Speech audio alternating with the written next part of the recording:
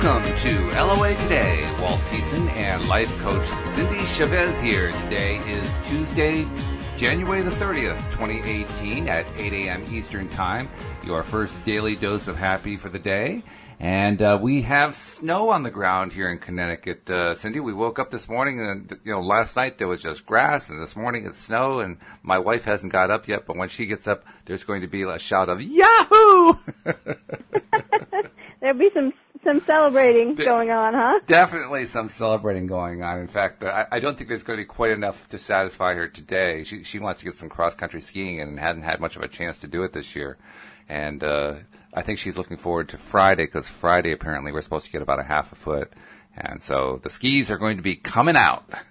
Wow. How much snow do you need to be able to go cross-country skiing? Well, you need to have enough of a foundation that, when you're standing on your skis, you're not down to the ground, right? You have to have some snow underneath. So, 6 inches is probably good. 12 inches is going to be better if the trail is groomed. If it's not groomed, then you got to be really ready for a workout. And by groomed, I mean, it's already been skied over so that you don't have to be, you're stepping down with your ski and you're like 6 or 8 inches down into the snow. That's hard to ski in.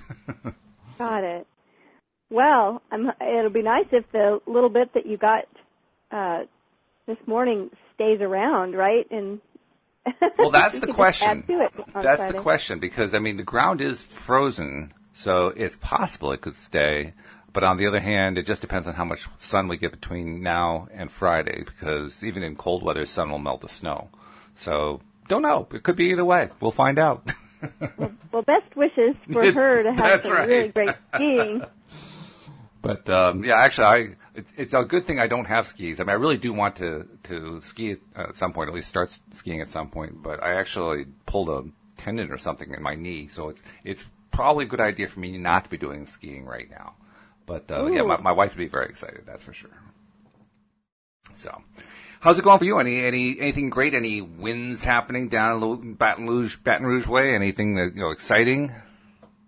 Well, the big exciting thing for me today is that my son who lives in Dallas is coming into town, and I'm really excited about that. Hooray!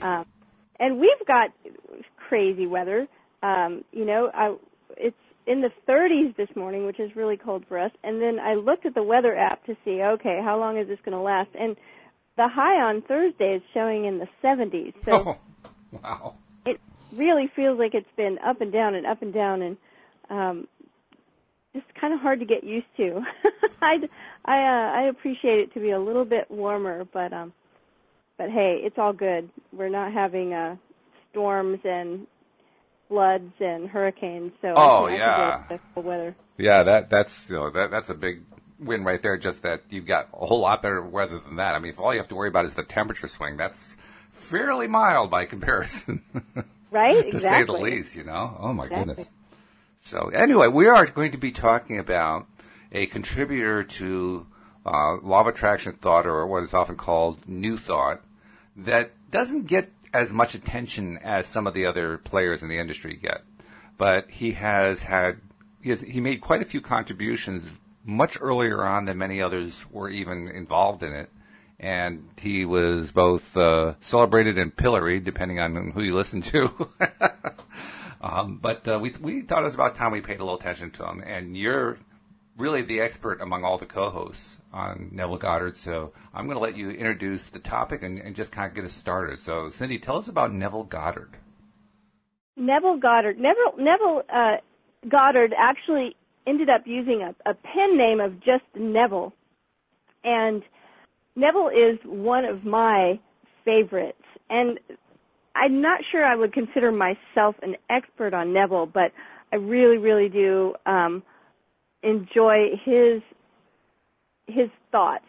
And, it was funny earlier, you were saying Neville's greatest hits, and I made the comment that I'm not going to say Neville was a one-hit wonder. That may really get me in trouble, too, with people who are big Neville fans. Yeah. But I'm a big fan, and it's not that I think he's a one-hit wonder, but we tell a story about Esther Hicks and giving Abraham's message, and they have live workshops where people will come and put themselves in the hot seat. Actually, everybody always wants to get chosen, I think, to be, to get in the hot seat with Esther and Abraham and to get to ask their question. And right. I think, Walt, you told me the story that a woman was kind of having trouble formulating how to ask her question. She said, I'm just having trouble kind of putting this together and know how to ask my question or what to ask. And that Esther said, well, or Abraham, channeled through Esther, said, we're going to give you the same answer no matter what you ask anyway. And that made me laugh, but it's the truth that, there's an answer here. And it's the same with Neville. When I think of Neville, I think of the main point that he always seems to come around to. So we will talk about that. But a little about Neville. Neville was, he came to the United States from Barbados in the 1920s. He was actually an actor and a professional dancer, and he was coming to the United States, to New York, for training, for acting school. And at some point, he met a Scotsman who gave him some books on metaphysical things, and he got very interested in those ideas. And then there's somebody in his writings that he met that was an Ethiopian Jew named Abdullah. I often wonder if that's why Neville went to one name, Neville. This guy had that could be a singular name, and he was very, very key in Neville's teachings as far as what he learned. And so he said that the first night that he met him, and we talked last week about favorite coaching questions. The first night he met Abdullah said, what do you want? One of my favorite questions. And he wanted to go back to Barbados to visit his family, but he was completely broke. He had no money at all. He says, I didn't even have a nickel.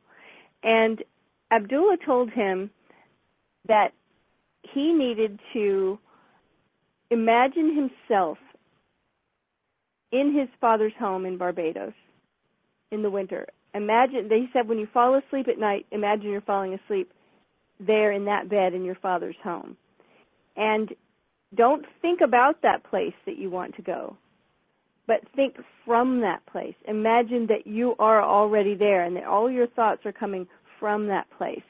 And he says that within days, his brother sent him a message and a ticket saying, please come home for the winter. We want you here. We miss you. Here's your ticket. Wow.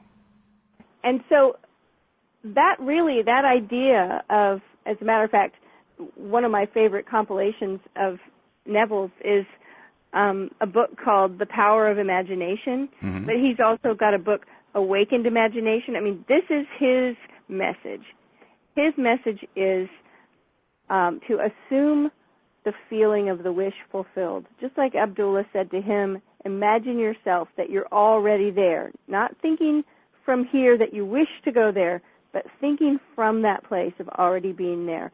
And so using your imagination to assume the feeling that your wish is already fulfilled. And that phrase, assume the feeling of your wish fulfilled, is scattered all through Neville's writings.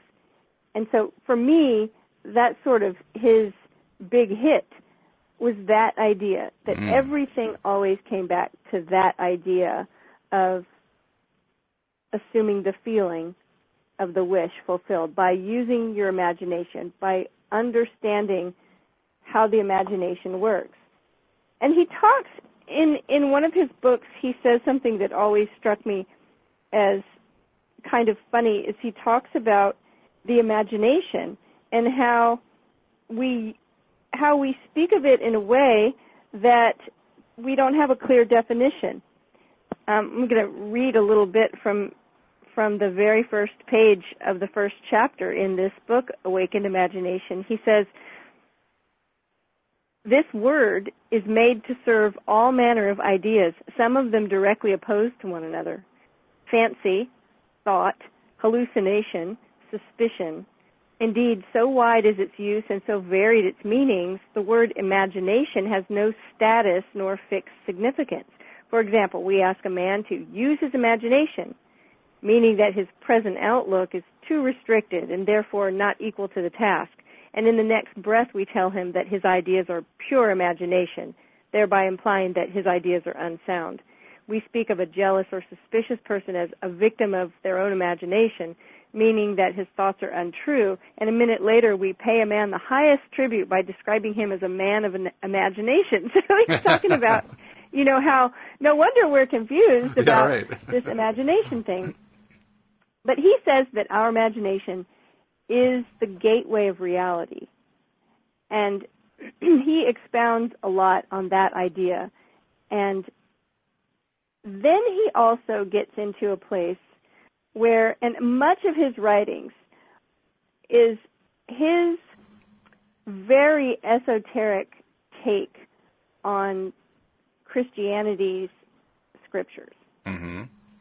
And so when reading him, there are going to be, especially in certain of his lectures and essays and his books, which are often small, like this one book I have in my hand is less than 100 pages. But he talks about, there's a scripture about Christ in you, the hope of glory.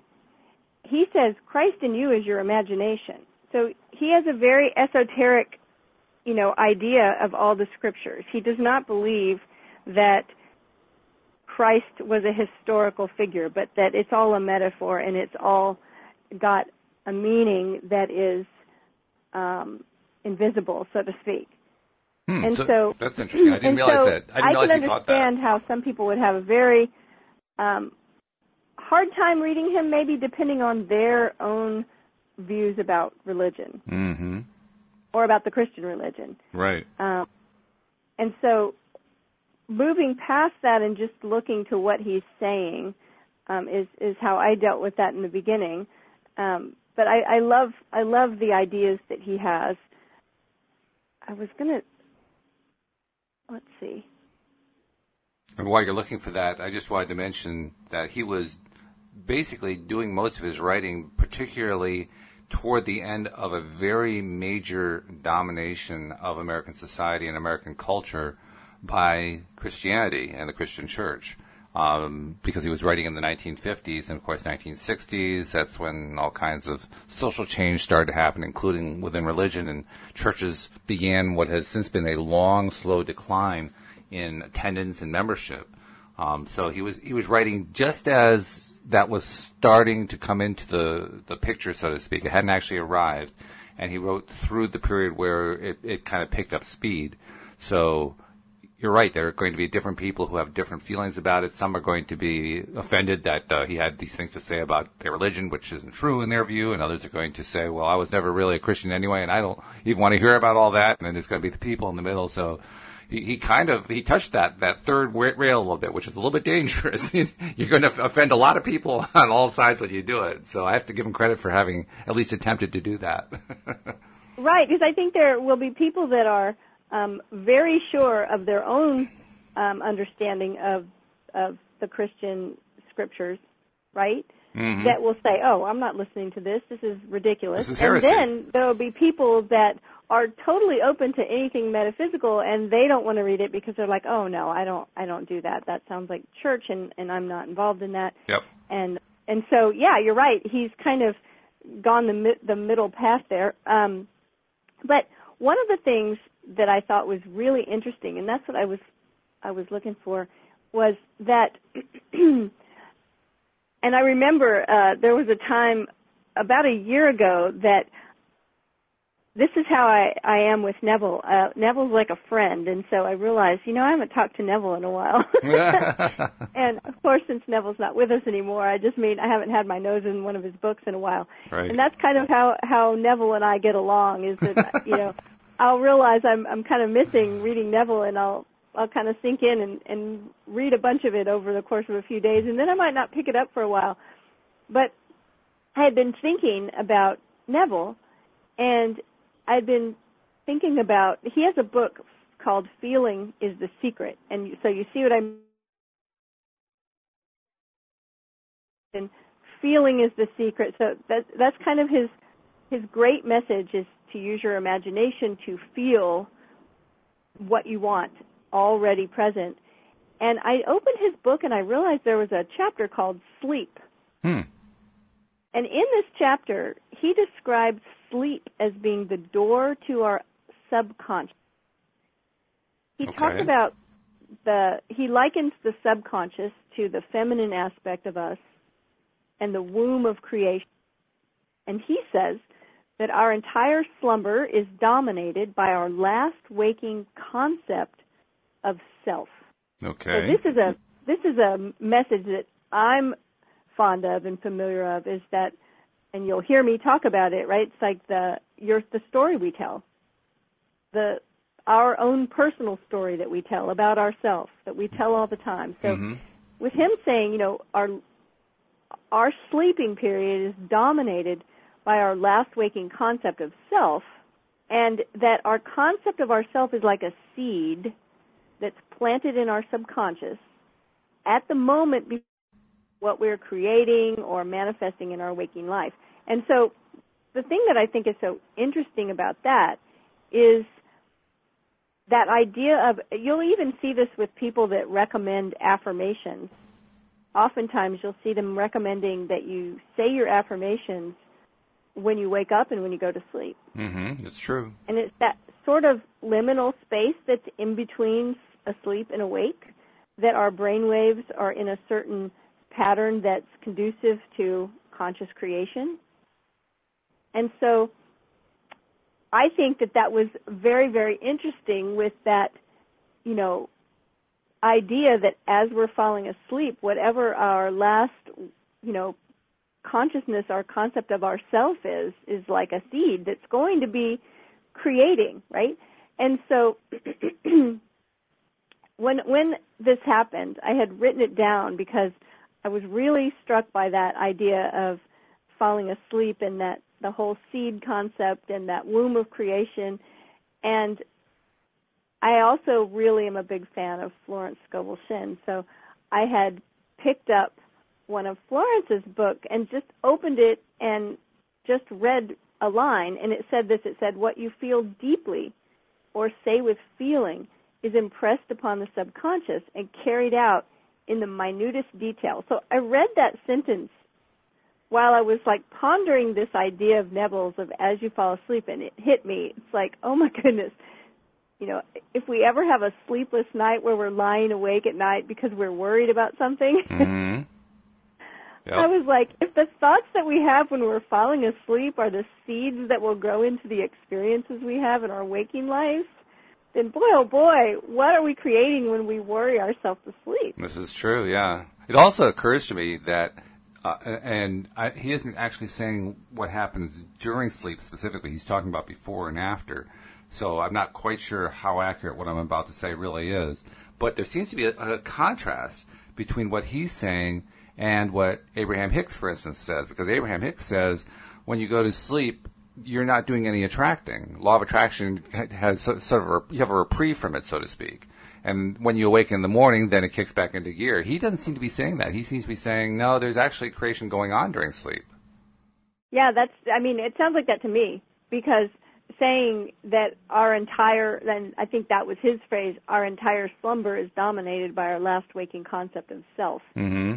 Yeah. And saying that that sleep is the door to the subconscious, and that the subconscious is like the womb of creation. It sounds to me like that's why he's placing such an importance on what we're thinking about as we fall asleep, because we're entering into a space where we're doing a lot of creative. So that is a bit different. It is different. And by the way, I also want to remind our listeners and any new listeners who might be listening, we want to encourage you, if you're enjoying this program and enjoying getting your daily dose of happy, we want to encourage you not only to become a subscriber, and we'll give you more details on how to do that at the end of the podcast, but we also want to encourage you to share this with friends, because that's how we're expanding our listenership and how more and more people are getting exposed to the daily dose of happy.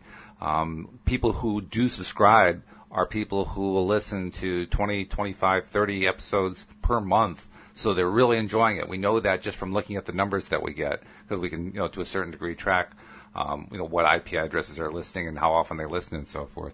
And so as a result, we know people are definitely enjoying the show. So you're going to be doing, friends who have some interest in metaphysics or law of attraction, you're going to do them a favor by sharing the show with them. So just wanted to throw in there, please share the show.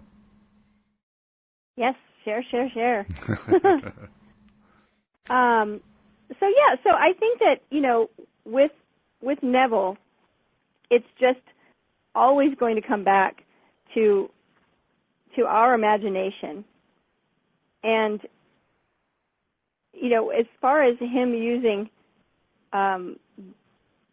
verses from the New Testament, I thought it was funny because he says, at some point, not one stone of literal understanding will be left after one drinks the water of psychological meaning. So he really, really did feel that all of the verses had a sort of a hidden psychological meaning, and that once you discovered that it would be very easy to understand, and that none of it would be taken literally.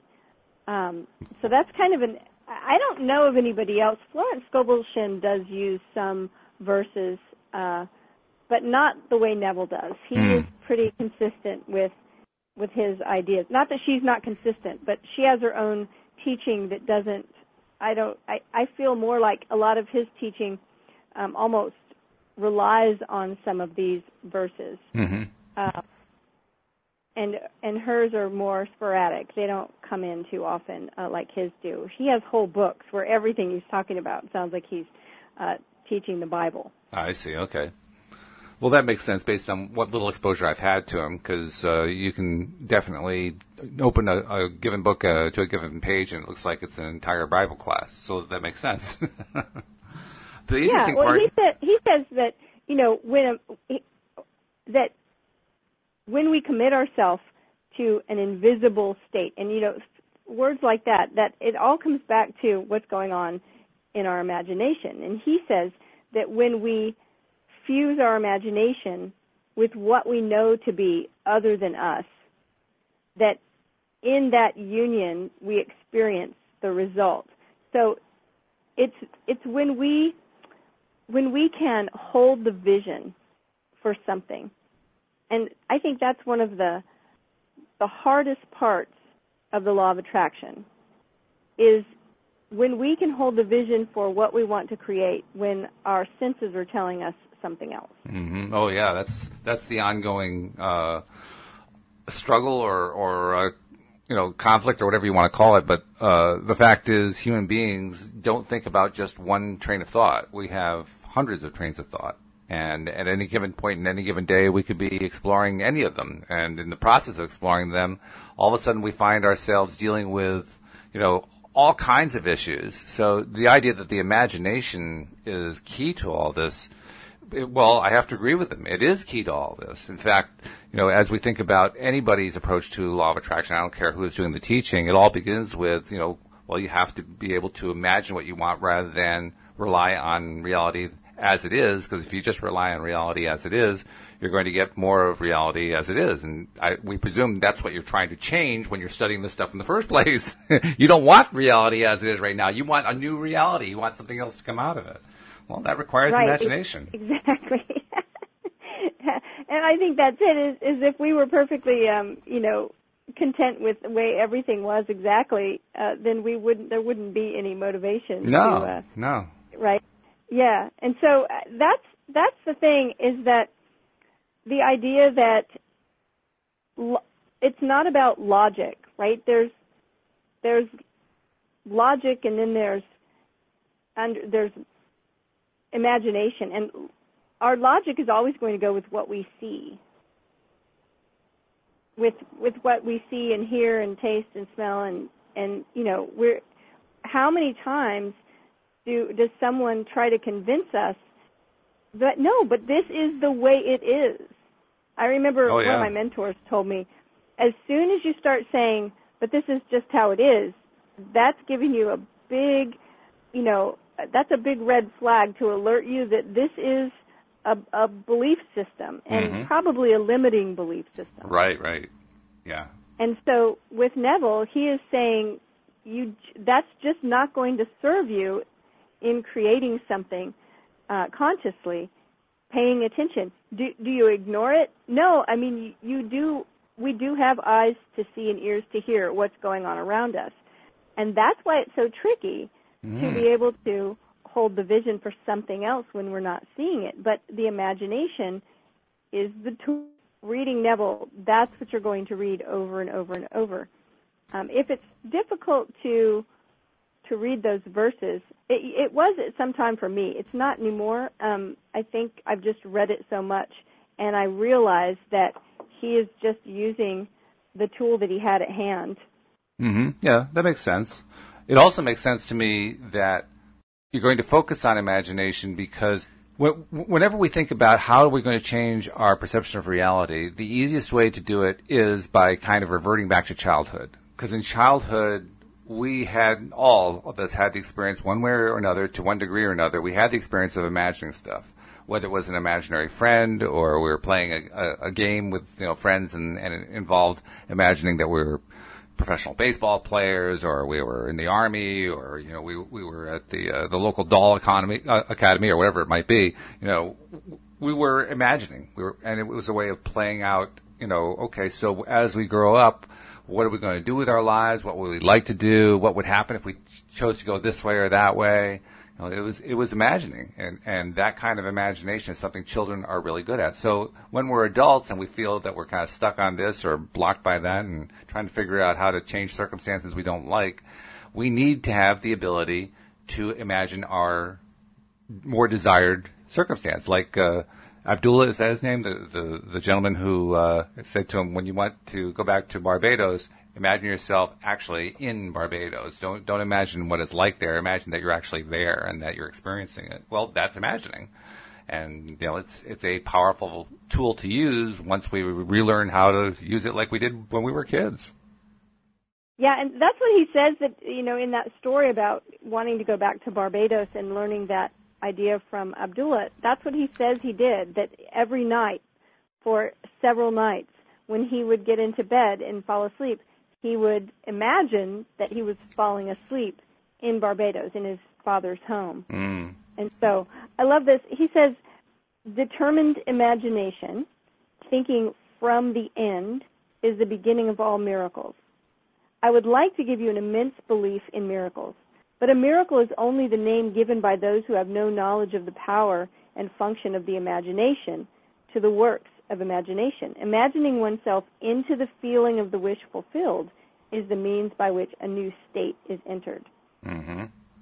And he certainly entered one. In fact, I got to mention, too, my wife and I, when we married, we called it honeymoon part 1 and honeymoon part 2. We got married in September, and so immediately after getting married, we went to Cape Cod, which is just a couple hours drive away. So that was honeymoon part 1. And then the following May, we flew to Barbados for honeymoon part 2, and we spent time on Barbados. We were there for about a week and a half, something like that. And it was it was a wonderful time. We really got to know the island well. Got a tour from a local cab driver, gave us a great tour of the place, and got to see Bridgetown and so forth. And so I can certainly say I understand why Goddard would want to get back there, because, well, it's like any Caribbean island, I suppose, but it is gorgeous. It's a beautiful place, particularly on the Caribbean side of the island. It is just, the water is unbelievable. Some of the tropical gardens that are there are fabulous. There are underground caves that are really fun to explore. There's lots of really interesting stuff there. So I totally get why you'd want to get back there. And it probably wasn't all that hard to imagine it, because there's a lot of fertile stuff there to imagine. So I thought throw that in. Especially if he grew up there, being a child there and growing up. And you're right, as children, our imagination is so keen, right? So bright, and we use it so well. And that's why, reading the beginning of the book where he talks about the way that word is used, it's just your imagination. Yeah, right. And it kind of pained me a little bit to think of how as children we had that kind of shut down. Our imagination was one of the fundamental parts of how we navigated life. And obviously, that's how we were made. Like, we came into this life with that tool and that ability to use it, and we were good at it. And then people would say, "Oh, that's silly. You're just imagining things." Yes, right. Like, oh, yeah. you kind of got it shut down, and that's kind of a drag that. In fact, one happened. message I remember getting, not so much for myself, but I remember friends getting it because I didn't really have an imaginary friend, but I had friends who had imaginary friends, and the response from an adult was always, "Oh, that's just his imaginary friend. Like, that doesn't really matter much." And, boy, what a message to get as a kid. Like, your imagination isn't all that important. I really think that we do get that message a lot as kids. And of course, now that I'm not a kid anymore and that I have kids of my own, I'm always like, oh, gosh, I hope I didn't shut people down when we were kids, right? But, we're all doing the best we can at any given time, Absolutely. Right? Oh, yeah.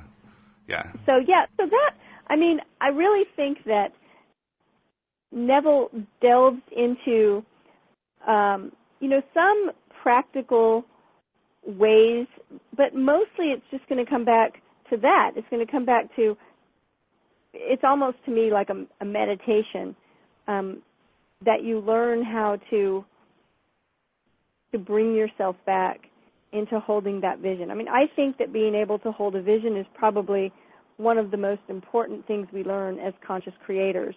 I agree. And because, I'm making air quotes, right? The reality is always in our head, but the reality, when people say, well, the reality is, I don't have the money, or the reality is I am single and I don't have a relationship, or whatever it is they want to correct.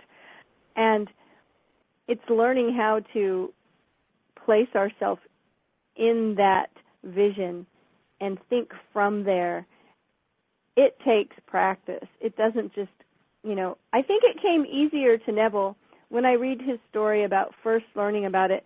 But I think I don't want to use the term beginner's luck, but I do want to say that sometimes we learn an idea and we just do it without questioning it too much.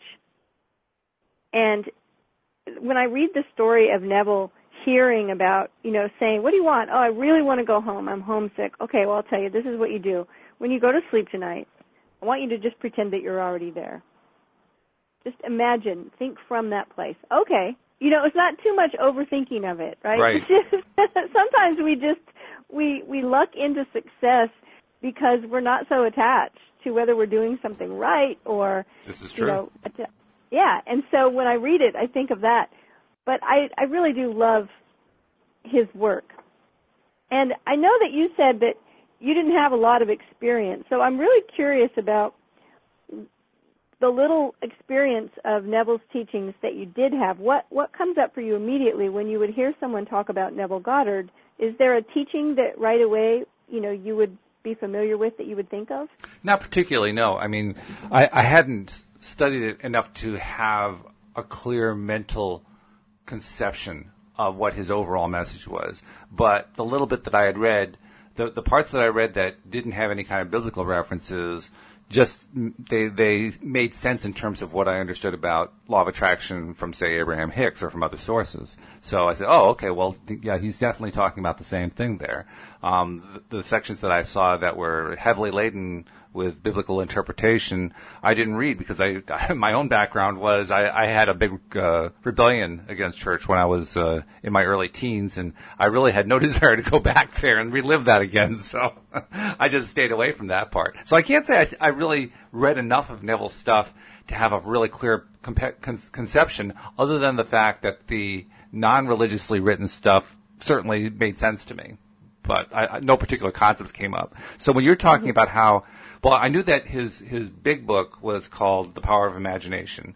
And so clearly that ties in with what you're talking about, because you're saying, well, imagination was really big with him. Well, yeah, I can see that. Imagination would be really big. And that is a very important skill to learn. I mean, like you were saying, the idea of maintaining a train of thought. I remember when I was first trying to apply law of attraction. I've said this many times on the podcast, but man, oh man, did I have trouble staying on my desired train of thought. My brain, my mind would just go off at the drop of a hat in any direction other than the one I was trying to imagine. And it drove me nuts. I mean, literally, it was a success. If I could hold the same train of thought for 5 seconds, it was like, whoa, I finally did it. It's not easy. It really isn't.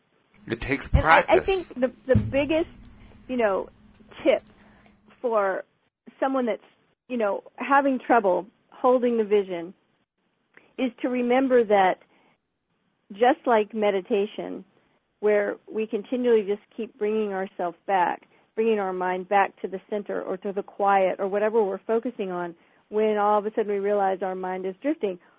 With holding a vision, when all of a sudden we realize we're worrying about that thing, or we're really feeling a lot of resistance, we're attached to a certain outcome, when we have that awareness, we bring ourselves back. I mean, it's going to be like that. That's going to be part of the process, is catching yourself, like mind drifting over there, and then bringing it back. It's okay for that to happen. I mean, that's part of it, yeah. And one of Neville's books is actually called The Power of Awareness.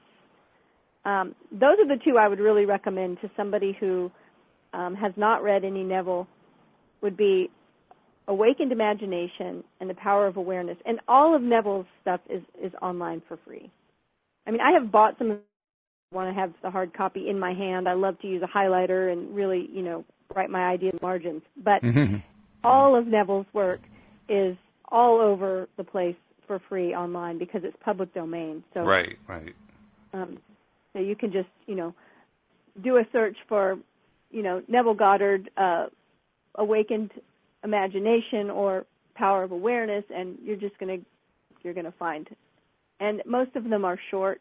As a matter of fact, the big book that I have that's called The Power of Imagination, it's just a compilation of smaller books. Yeah. Mm-hmm. So there is no, book that's, huge. I think, and a lot of his lectures are online as well. Like you said, I'm trying to remember where he used to teach, because for years he taught at the same place, and it could have been a church or a civic kind of auditorium.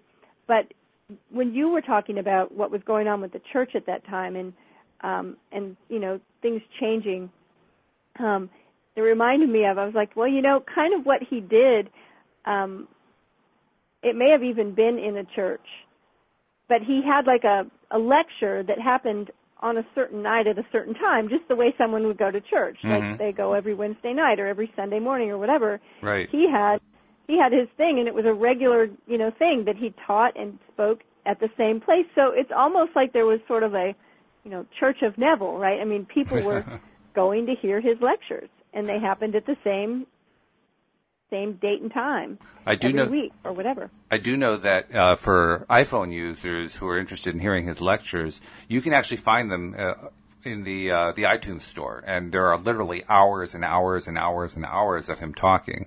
Wow. Now, I have to give you a little heads up, and that is he's not the most dynamic speaker. He does tend to talk a bit in a monotone, so you might want to be lying down ready to go to sleep just in case. But well, hey, if his theories hold true about falling asleep, it might be the best thing to fall asleep to, right? Yeah, there you go. I mean, really, why not? So, yeah, I was kind of scanning a little information I had to see if I could find, just for fun, to see where it was that he used to teach, but I don't see it. But I have read before that he, he really influenced a lot of people.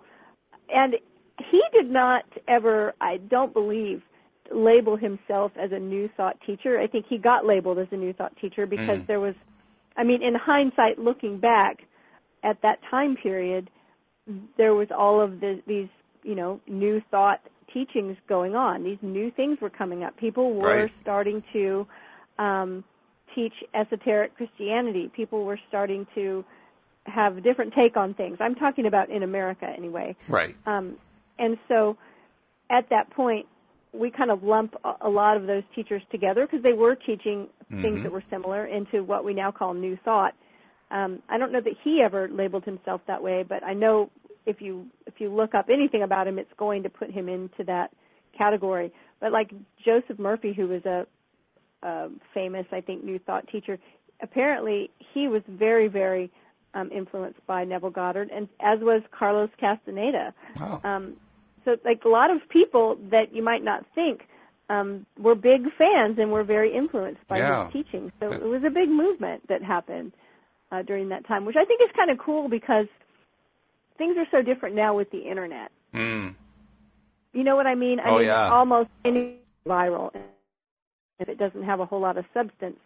But when I look back, and you look back at a time where we didn't have, 500 channels on television, and we didn't have the Internet, and we didn't have, the way we communicate now, cell phones and everything, it seems like information would have really had to have an impact for it to kind of go viral, so to speak. Oh, yeah.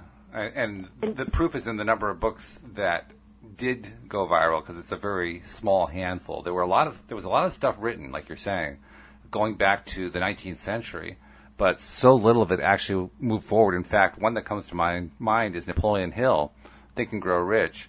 And I think one of the reasons his was, in a sense, allowed to go viral was that he didn't really go into the more esoteric part, the New Thought part very much. He implied it. He said he would write things in his book like, if you're the kind of person who already has an idea of what it is I'm talking about, then I don't need to explain it to you. Because he didn't want to look too controversial. He wanted his book to be more mainstream and more popular, because in his view, it was more important to spread the ideas of what the major industrialists had to say on why they became major industrialists, how they ended up being successful. That's what his main goal was in writing the book. But nevertheless, the LOA component was there. It's just that he wouldn't talk about it very much. He would say, well, it's there for those who know to look for it. Right, and I think that it was it the word vibration? If I'm remembering this correctly, in Napoleon Hill's book, that there was an earlier version and then there was an edited version that was the version that really got out there, and that the word vibration was used many, many times in the original version. That could be. I can't remember for sure. It got edited out, and I remember the first time I read it, it was like, just tell me, because he keeps alluding to some secret, and you will notice it if you pay attention. Yeah. I'm like, why can't you just say it? Well, it frustrated the heck out of me, I can tell you that. I liked the book, but I was like, well, give me the rest of the key, for goodness sake, I paid for the book. Yeah, yeah, he was... It's an important thing, but I can't find it in here. Yeah, right. Yeah. Where is it? So I think that's interesting that you bring that up, because there's that one. There's is it How to Win Friends and Influence People? Dale Carnegie, yeah. But there really were only a handful that really became huge, I guess bestsellers. I don't even know if that was a term used then. But yeah, so I think that, and I have no idea, not knowing of Neville until, maybe the past 15 years, like what was it like before? How much was there just a big resurgence of his work after the Internet, where it's actually kind of spread out more and more and more? Were the people that were really, into Neville back then when he was still teaching? He died in the early 70s, I believe. So was it all word of mouth? Yeah, he died in 1972. So he was speaking in Los Angeles, in the decades before that, and in New York. Was it only people that was it just word of mouth? I'm curious about that. I would think so. I mean, I certainly had not heard of Neville Goddard before I became aware of the law of attraction, and that was just 10, 11 years ago, something like that. So I know in my own case, I had no idea who Neville Goddard was. I'd never heard the name before. So I imagine, it's without an Internet, without having, the widespread benefit of being on a bestseller list, and yes, bestseller lists did exist then, I would think he was probably regional in his popularity, and maybe even local regional, so that only a certain segment of the community knew about him, and it was probably the same kind of regional attention that would say go to, let's see, and I'm trying to get an example off the top of my head, and I'm not finding something quickly, but or maybe not even regional, like completely different genre, having nothing to do with New Thought. Ayn Rand had her own little circle of people. It was a conservative thing, and if you didn't know who Ayn Rand was, you didn't know who Ayn Rand was. You had no idea. You might have heard her name because she had a popular novel that sold well, but that was about it. So yeah, it was probably very localized, I would think. And then my guess is that with the popularity of Law of Attraction, with the movie The Secret, with Abraham Hicks, with all of that, and the powerful engine of social media and the internet, that Neville just got swept up in all of that and kind of had a resurgence of popularity. I mean, that's my guess. There were a number of people, though, who were involved. You mentioned Dale Carnegie. He was certainly alive around the same time, maybe a little bit earlier than Neville, but they were definitely alive at the same time period. Norman Vincent Peale, The Power of Positive Thinking, that was a huge book in the 1950s. And it makes me wonder, did these people know each other? Had they met? Had they conversed? Had they shared ideas? Because there was a lot of similarity between what each of them were saying. They each had different topics. They each had different approaches, but the similarities were pretty clear. So I'm just curious if they ever talked. They did have in the later time period, they did have television and radio. Yep. And so I know they had radio shows, so I'm sure they were finding each other and hearing each other's message that way, and that's why there's so many people in the New Thought movement who claim that Neville affected their own belief system and their own teachings. So I definitely would say it's worth picking up, and I've got the copy of Awakened Imagination here in my lap, and it's a small book with big margins and less than 100 pages. Yeah, that caught my attention about him too, because while I haven't really read any of his stuff cover to cover, I was kind of surprised at how short the books are. They aren't like 300-page tomes. They're pretty short. Yeah, and so that's what I'm saying is it's not, if it's something that doesn't appeal to you, you haven't wasted, lots and lots of time trying to move yourself through the book. There's definitely something that can be read in a short period of time. And so I highly recommend Neville. He may or may not be your cup of tea, but he's definitely worth looking into because he has some powerful things to say. I think his voice is an important voice in the I'm here. Oh, there you are. Oh, your voice disappeared. I wondered what happened. I did hear a break as well and thought maybe we just got dropped for a second. Yeah, that could be. We've had a few drops, but that one was very prolonged, and I wasn't sure what to make of it. But finishing your thought, yes, I think the thing about Neville is he's somebody who a number of people take very, very seriously. I've even seen him referred to as the prophet Neville Goddard. There are some people who are almost religious in their following of him, which I guess could also be said about others like Abraham Hicks or The Secret or whatever. But the supporters and the advocates of what Goddard has to say they're quite vehement in their support of him, and some of them to the point of even exclusion. I saw one person who said who started a group on Facebook. It was a Neville Goddard group, and in the introduction to the group, he said, "We don't welcome anyone who likes to get their information from channeled beings."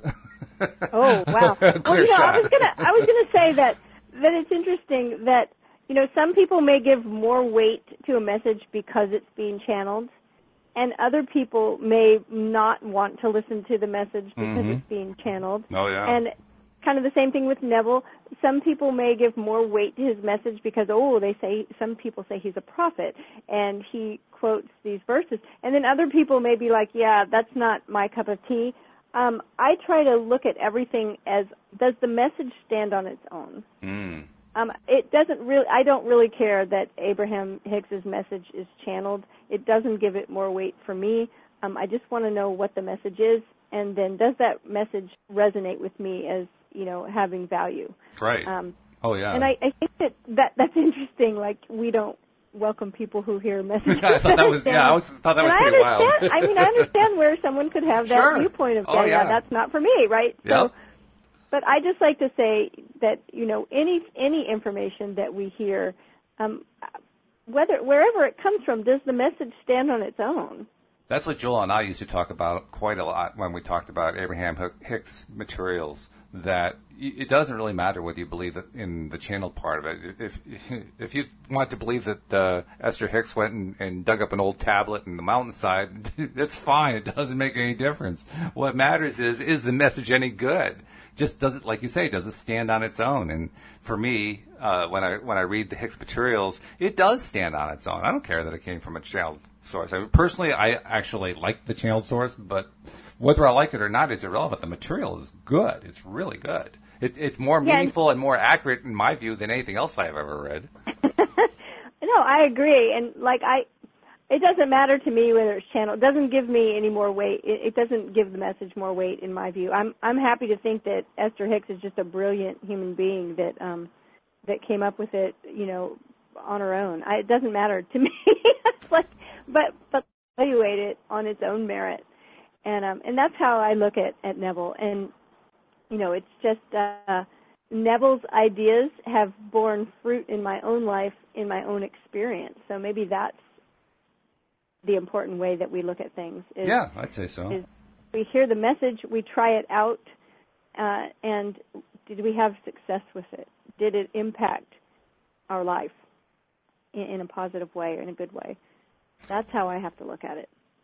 And the other thing that I think is very interesting, not so much for myself because my own background was quite different from it, but for those who are religiously oriented, there's actually plenty of material, biblical material, that they can look at if they're trying to explore the whole New Thought concept. That's what Goddard was trying to do. Even if you're religious and you don't like the way Goddard interpreted the scriptures, you can certainly find scripture pretty easily that does teach very nicely. To my mind, the clearest example of LOA in the scriptures is the concept of sowing and reaping. As you sow, so shall you reap. Well, that's clear law of attraction. The sowing part is what you're imagining and what you're putting yourself into, what you're thinking about, and the reaping is, well, it shows up. It's pretty straightforward, Right. That's the most obvious one, but there are also many other less obvious examples as well. So really, it comes down to what information are you looking for, what kind of answers are you looking for, and what resonate with you. For me, it may resonate differently from the way it resonates for you, Cindie, and how it resonates for each of us may resonate differently from what resonates with somebody else. That part doesn't matter. What matters is what does resonate, what does make sense. And ultimately, if you're going to be true to yourself, you have to stick to thought processes and activity processes and feeling processes that work with you. And ultimately, if you stick to that as a rule, if it's stuff that resonates deep down inside, then the differences don't matter all that much, because we're all going to end up in the same place, so to speak, anyway. We're all going to come, in the long run, very much to the same conclusions. We'll just come there from different viewpoints. Agree. And so that's why it's important to find, teachers that feel true when you're looking at them and that don't, cause a lot of resistance. We're trying to release the resistance. We're trying to have less resistance. So finding teachers that appeal to you, and it may just be the way they write, their writing style, their speaking style, the stories they use are easy for you to understand. I mean, it can be really simple, but whether you enjoy reading something or not. And since we're always going for the better thought, there are some people that I know their writing is brilliant, and when I read it, I struggle through it. Mm-hmm. And I know I had one teacher that I just loved the way he wrote, but when any time I would read it to a friend of mine, she'd say, I can't understand a thing he's saying. It seems clear as day to me, right? So everybody's going to accept it a little different. But I was looking at something, because I made a mark here last night. I wanted to bring this up. So talking about that story that we always tell, right? He talks about, inner listening. Mm-hmm. And I love this so much. He says, make your inner conversation match your fulfilled desire. What you desire to hear without, you must hear within.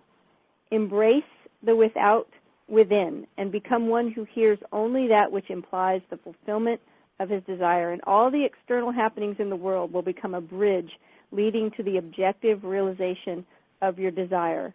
Your inner speech is perpetually written all around you in happenings. Learn to relate these happenings to your inner speech, and you will become self-taught. By inner speech is meant those mental conversations which you carry on with yourself. They may be inaudible when you're awake because of the noise and distraction of the outer world of becoming, but they're quite audible in deep meditation and in dream. But whether they're audible or inaudible, you are their author, and you fashion your world in their likeness. I love that so much. Yeah, that's because nice. Because we're always, we might not have a lot of mental chatter, or we may go through times when we have a little too much mental chatter, but we're always carrying on some kind of story and conversation with ourselves. Yeah, right. And it's one of the things that I teach in some of my workshops is if you want to know what you're believing and what your mental conversation is and what your story is about yourself, just look around. Just see what's being created. See what's going on. There it is. Yeah. And I love the way he says, your inner speech is perpetually written all around you in happenings.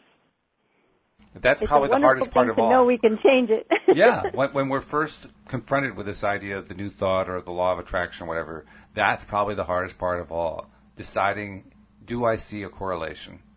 Do I see a correlation between what's been going on in my mind and what's going on outside? If I don't see a correlation, I'm going to have a hard time buying into it. But if I see a correlation, if I start noticing correlation, then I'm going to be more open to it. And you mentioned, authors and so forth that can give us trouble and you have a hard time getting through it. One of the books that was actually by far the hardest one for me, and I couldn't even finish it, was the book, The Course in Miracles. All that book ever did for me was give me a royal migraine headache. I mean, literally, there was nothing about that book I liked. My brother loved it. My brother thought it was great. I was practically throwing up. I mean, two brothers, two entirely different reactions to it. The point being that if you're reading about something, if you're getting ideas from a source and that source isn't working for you, just change sources. The concept, the question that's really important is there a relationship between what you think and what happens in the real world? That's the real question. And if you have noticed enough going on in your life that says there is a correlation, that's the reason to be reading any of these teachers, including Neville Goddard. Exactly. Well said. And I think that, sometimes people get defensive because they don't like what's going on in their life. They're like, I didn't create all of this, right? And that's the place where we can just take a deep breath and just realize that maybe we're looking at what we're calling reality and we're telling that story over and over, and that's why it's being created. So well, I know for myself, I didn't want to believe it because I didn't like most of what was going on. I said, I created this? Hell no. It wasn't my fault. Right, exactly. I know I've been trying to change it. That's right, yeah. How dare you accuse me of this? We start seeing that we step into the power of responsibility and recognize, okay, I think I had something to do with it. And like so many people, I think I attributed a lot of blame to it. Like, oh no, if I admit that I had something to do with it, I'm blaming myself for it. And of course the blame thing really gets in the way because it really isn't accurate. But that was part of the feeling.